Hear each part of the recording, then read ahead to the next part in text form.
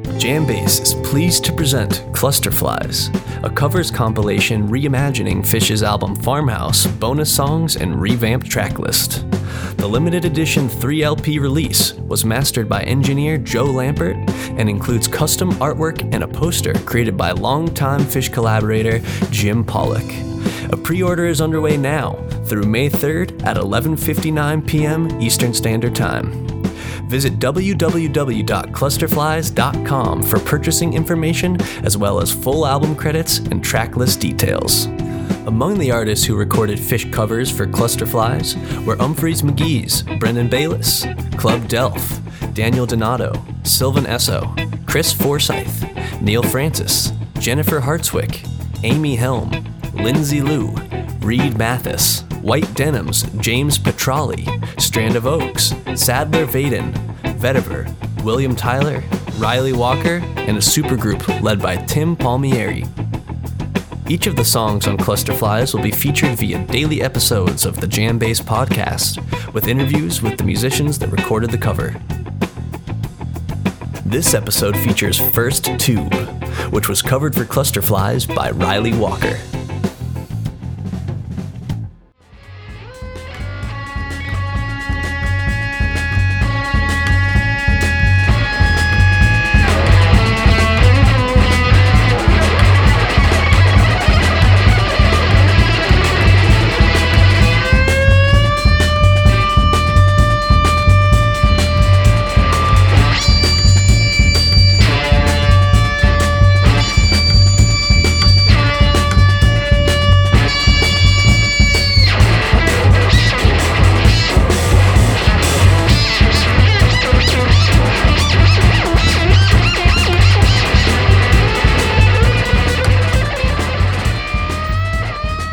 Phish guitarist Trey Anastasio held a concert on April 17, 1998, at the original Higher Ground in Winooski, just outside Burlington, Vermont.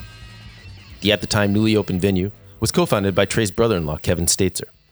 The show was billed as the 8-Foot Fluorescent Tubes, a one-time-only lineup consisting of local Burlington musicians, supporting Anastasio for a performance that Phish.net describes as featuring, quote, costume dancers, theatrics that included people being hoisted by cables, artists displaying various props, including Mike Gordon placing cactus props on stage, and innovative lighting that featured large fluorescent tubes, end quote. Made up of 2 sets, the night began with the debut of the 8-Foot Fluorescent Tubes, which was Trey backed by a core group of guitarist Tom Lawson of the Pants, vocalist Heloise Williams of Viper House, and perhaps most notably, the rhythm section of bassist Tony Markellis and drummer Russ Lawton, both of whom brought extensive resumes to the project. What makes the Trey-Tony-Russ pairing that night notable is that the trio would go on to form the first incarnation of the Trey Anastasio Band, which made its debut back at the Higher Ground in February 1999. The Tab Trio was also the lineup on Trey's first solo tour in May 1999. Both Tony and Russ have remained members of the Trey Anastasio Band, consistently collaborating with Trey through last year's The Beacon Jams residency in New York City. There were other firsts that went down at the 8-Foot Fluorescent Tubes gig, besides the first public performance of what became Tab. The first set presented a batch of debut performances of Trey Anastasio original songs, several of which became staples of the Trey Anastasio Band, and often Phish's repertoire as well. The 8-Foot Fluorescent Tube show opened with one of those Trey tunes that has since become a regularly played song for both Tab and Phish, First Tube. I remember getting the tapes of the show shortly after it happened, but the label didn't read First Tube for the first set opener. Instead, it read Bing Bong.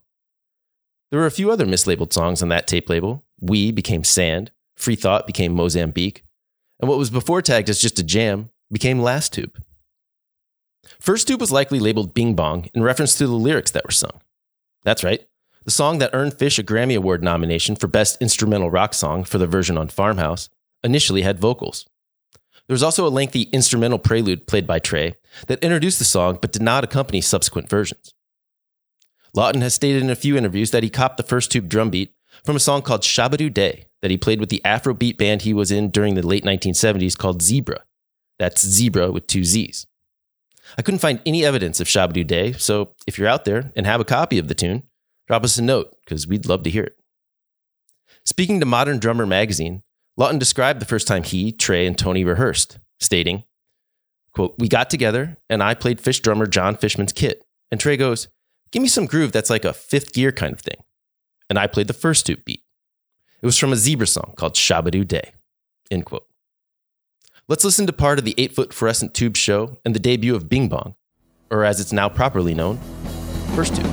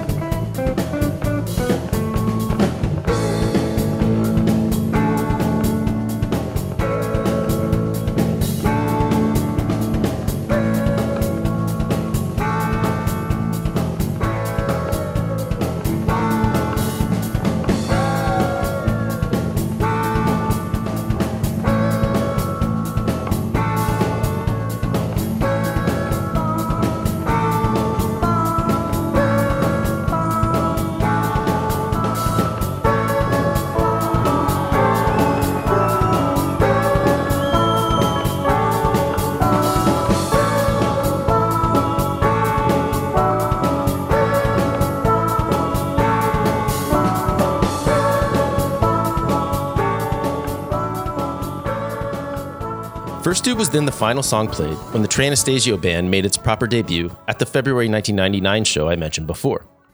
By the end of the May 1999 Tab Acoustic Electric Tour I also just mentioned, First Tube was a full-on showstopper that highlighted many of the tour's electric second sets. It's been a staple of Tab shows ever since. A number of songs that debuted at the 8-foot fluorescent tube show and on the spring 1999 Tab tour crossed over to Phish on their 1999 summer tour, including two that eventually landed on Farmhouse, Bug, and Get Back on the Train. But First Tube was one of several similarly born Trey tunes that waited until Phish's fall 1999 tour to make its debut with the band. Along with fellow 8-foot fluorescent tube's original Mozambique, First Tube made its Phish debut on September 9th, 1999, 9/9/99, in Vancouver, British Columbia. Here's how fans reacted to Phish's First Tube in BC.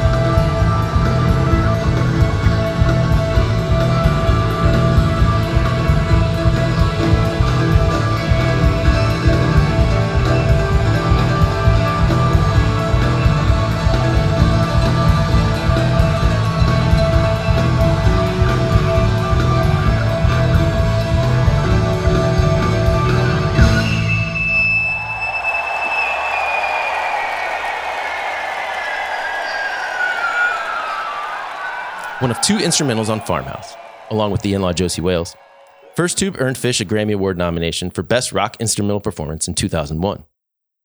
Nominated alongside Peter Frampton, Kenny Wayne Shepherd, and Joe Satriani, Phish lost to Metallica, Michael Kamen, and the San Francisco Symphony's The Call of Cthulhu. The 2001 Grammy Awards were held on February 21st, a few months into Phish's first hiatus that began in October 2000 and lasted through 2002. 2 nights later, on February 23rd, 2001, Phish keyboardist Paige McConnell sat in with the Trey Anastasio Band at the Rosen Ballroom in New York City.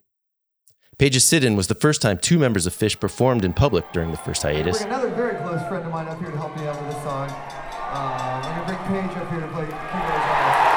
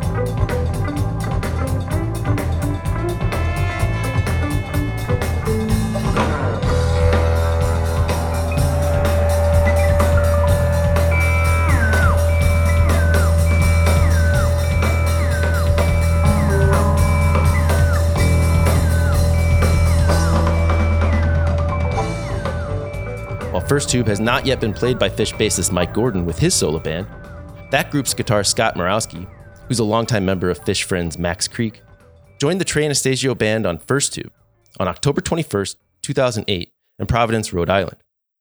Scott wasn't the only guest on that night's encore. Future Dead & Company bandmates, bassist Oteil Burbridge and Grateful Dead drummer Billy Kreutzmann also joined Tab's finale that night. Check out how that collaboration sounded.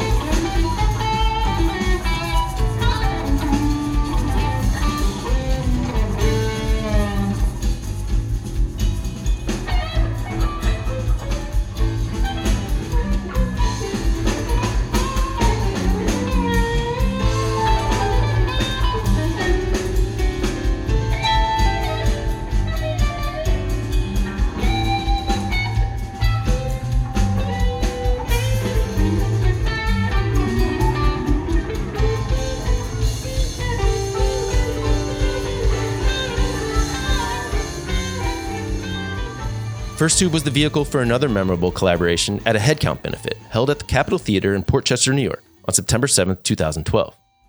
The all-star finale that night saw The Roots joined by Trey for First Tube and several other songs. Trey also brought First Tube into the symphonic realm at performances held with orchestras in 2009 and again in later years. More recently, a Tab performance of First Tube was augmented by the Rescue Squad string section at the finale of the Beacon Jams residency at the Beacon Theater in New York City. Here's a taste of Trey and the LA Philharmonic performing First Tube together at the Hollywood Bowl on September 26, 2014.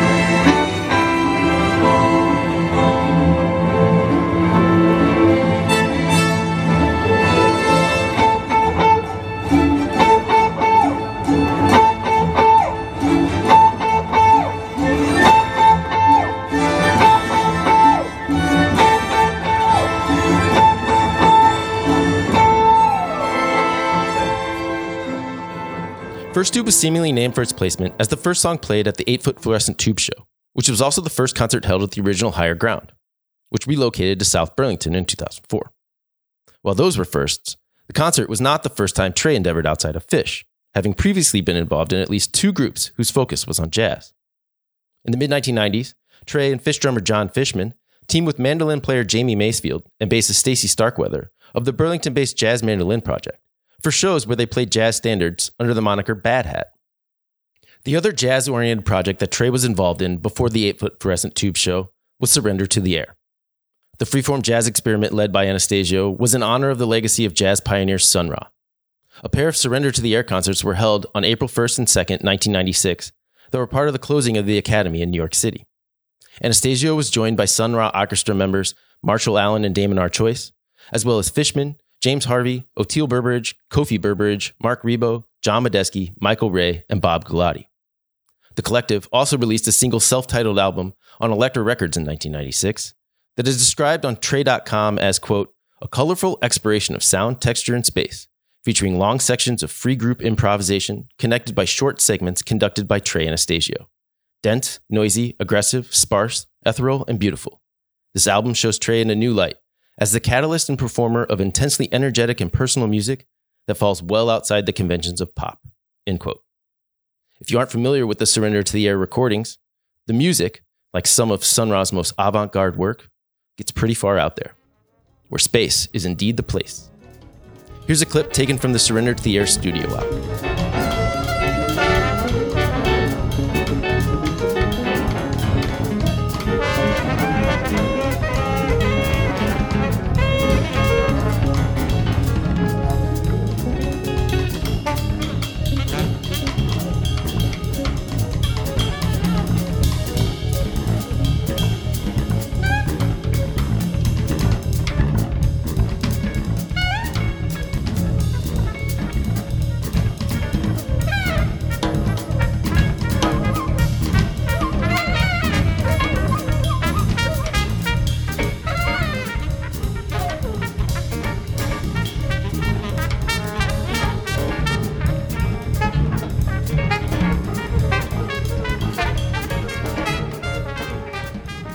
For our Cluster Flies Farmhouse album cover project, the keys to First Tube were given to guitarist Ryley Walker, who's no stranger to completely covering an album. In 2018, he recorded the Lily White Sessions, his interpretation of the notoriously shelved studio album recorded and abandoned by Dave Matthews Band. Walker is also no stranger to going out there. You'll often hear him in concert leaning into long improvisations that at times feel akin to the freeform approach of Surrender to the Air. For First Tube, Ryley certainly embraced improvisation, breaking open the song into a freeform 19-minute exploration of sound. I recently talked to Ryley about Phish, recording First Tube, and more. Here's what he had to say.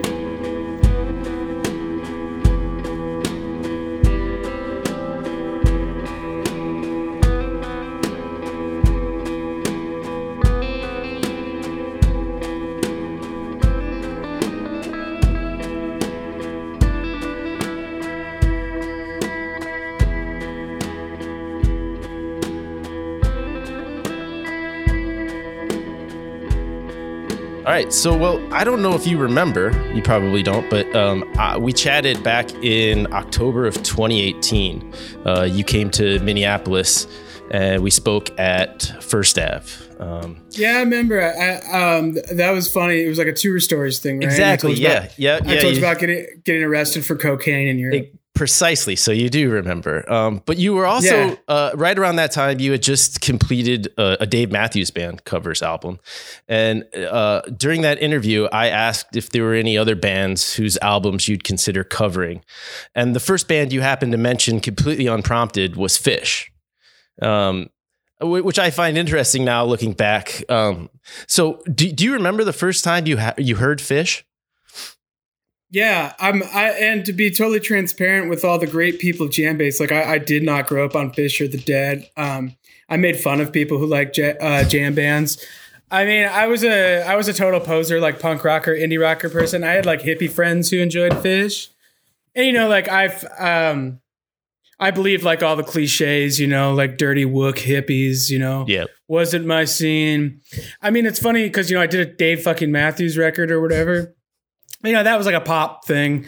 But jam bands to me was just like bottom of the rung, wasn't my thing at all. So I do have memories of hearing them like, chonging mids in a fucking Honda Accord somewhere in Rockford, Illinois, in a CVS parking lot, while they played. And I didn't like it and I resented it at the time. But as I've matured and become an incredibly more open-minded, less stoned on mids person, I think I love Phish. I think they're so fantastic and the community's wonderful. Did you ever see him live? I've never seen Phish live, and I have so many people who are like, I'm taking you to your first gig, man. So wow, that blows me away because again, going back to that conversation we had a couple of years ago, you talked about how you'd seen Dave Matthews a few times, but you've never seen Phish play.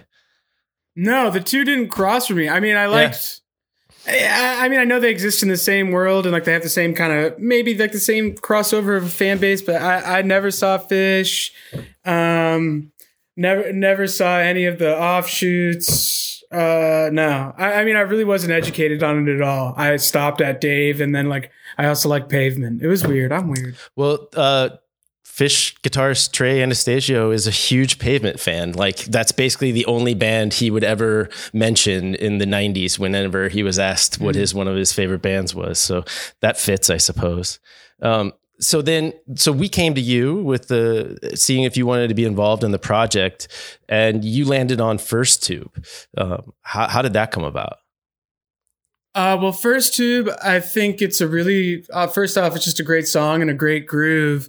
And there's no vocals in it, and I didn't want to try to sing well, Okay. I can only sing my own stuff well. Whenever I do a cover, I always fuck it up or something. So I just wanted to do it justice with the music, hopefully. And I can't sing like Trey or like even present my own like lens on Phish music singing, So, and honestly, time was a factor in it, so we could just kind of crank out an instrumental jam. And I love that tune. And Ryan, who plays drums on the track, Ryan Jewell, he's a major Phish head, and he was advocating for that one really hard. Okay.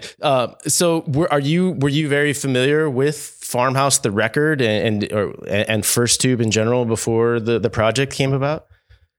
I'd become more familiar with it in the last few years. You know, I'm a latecomer to Phish, which it seems, you know, there's a cultural revolution of Phish going around right now, and I guess I'm part of it. I'm a latecomer, but the cool thing about Phish fans is nobody's like, fucking poser. Everybody's like, welcome to the fam, dude. You know, well, so indeed. Well, welcome. I guess the last few years I've gotten really into, you know, all their, you know, vast recordings and live records. I love them so much. So you mentioned Ryan Jewell plays drums on your version of First Tube and that he's a Phish head. I think you mentioned too, when we talked again back in 2018, that the bass player, Andrew Scott Young, also has some history as a Phish fan. Is that true too? Yeah. You know, they're definitely like, I would default to them as like the people who know what they're talking about the most with the jam band world. Okay. I kind of just wound up here. You know, it's funny. Well, we're glad to have you. Yeah, I'm happy to be here. But Andrew grew up in the middle of Missouri and also in Colorado. So I think, you know, being like him spending a lot of time in Denver as a kid, you know, he was like exposed, you know, he's seen them all. So he's still a big fan and remains like a major Phish head for sure. So tell me about when you guys got together to record it. Were you able to, I mean, we're in COVID time, so were you able to get in the same room together? Yeah, we did it in Brooklyn, in New York, the city, for your listeners out there. Right. And yeah, they came out and we did it in like an afternoon with my friend Ben Greenberg, who's like a metal punk guy.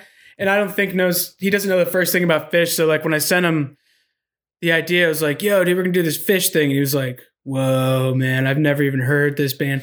So it was cool to get like, yeah. I mean, he's not anti anything. He's just, you know, he's a fucking metal. Yeah. So to get like his ear on the music was really cool because we kind of wanted to do like a fucked up, noisy version of it. I kind of just wanted to make it sound like, you know, Sun City Girls or US Maple or sort of like out guitar music, even though the music is already super out. But, you know, we kind of presented like a free improv noise element to it, which I thought would be cool, which is when we improvise, us three, which we've been doing for years and years and years, we all have like a noise background. So I guess that kind of is natural. So we brought that to a Phish song, you know, to hopefully kind of separate it from the rest of the pack, you know? Yeah. So was it just your history as improvising in the past together that was the sort of driving force for this recording? I mean, for the listeners out there, it clocks in at about 19 minutes and it gets way the far out there, man. It's awesome, but it gets way the fuck out there. It's definitely full of improvisation. So did you just hit record and go? Yeah. Well, I think we did like 3 or 4 20-minute takes of it, you know, and we'd like try to find the groove and find the song within it. Yeah. So the lick in there, you know, like that kind of comes in and out. But yeah, I mean, I learned like, it's funny to like talk to like a jam band magazine and be put on jam band shows and be in jam band festivals. I've come to really enjoy jam bands, you know, like the big ones that you would see at any big jam band festival. But jamming to me, I always thought I was just doing Sonic Youth or something. Because right. I grew up a big Sonic Youth fan, and they would have like noisy, scronky guitar freakouts, and that was how I learned to jam. So like when I first started playing gigs or whatever, I was like, let's do long jammy parts like Sonic Youth. It was never this like, let's do dead parts or, you know, weird transitions that are like based in folk. So, and it's funny that I wasn't trying to do a jam band thing at all. Like a string cheese sort of thing or anything, you know? Yeah. I mean, there's definitely that sort of almost John Zorn based like New York approach that's maybe more jazz. Sonic Youth, I think, kind of falls in there too, and I definitely get that from you guys. One of the things, I've got your Flops in New York record. I actually got the vinyl. Cool. Yeah, and I love that. And so you mentioned a couple of bands before, but do you have any other improvisational influences that maybe come through on that record or come through on First Tube? Yeah, like guitarist, I've always loved, going back to Sonic Youth, Thurston Moore and Lee Ronaldo are probably the biggest ones of like my youth that made me realize you can do stuff outside of the song in a live setting. The record is just a document, and then the live show is just like totally evaporating that document and making something new. And just like weird underground music is what I came up on, and there was no concept of when I was like 18 and 19 in Chicago and started to kind of find a scene or whatever. Mm-hmm. There was no concept of songs. Nobody wrote songs. Everybody just did like noise jams that were all improvised, but it wasn't like this sit down in a folding chair in an art gallery improvisation. It was like, pounding tall boys of PBR and like smoking cigs improvisation. I never want to make anybody think that I think I'm like a true artist. There's like a sense of humor with everything that I do or I try to do. And that's what I love about Phish. It's not that they don't take themselves seriously. It's more welcoming than any sort of like New York improv arts grant funded sort of thing. It's like for the people more. Yeah. So I try to take noise and make it, it's for the people, man. Well, we love it. Do you listen to a lot of improvised music? Yeah, definitely. Like a lot of free jazz stuff, guitarists like Derek Bailey or Sonny Chirac or Mary Halverson, all like great. All like the skronking free jazz greats are like my favorite musicians. And do you listen to your own improvised sets? I know that you especially back before touring stopped, you were playing 45-minute completely improvised sets. Do you go back and listen to those? Do you tape those? I don't tape them myself much, but there's always what's cool about like getting plugged in with this jam band community is that there's always a taper at the shows now. Yes. So I tell people like, yo, email me, I'll get you in for free if you're taping the show.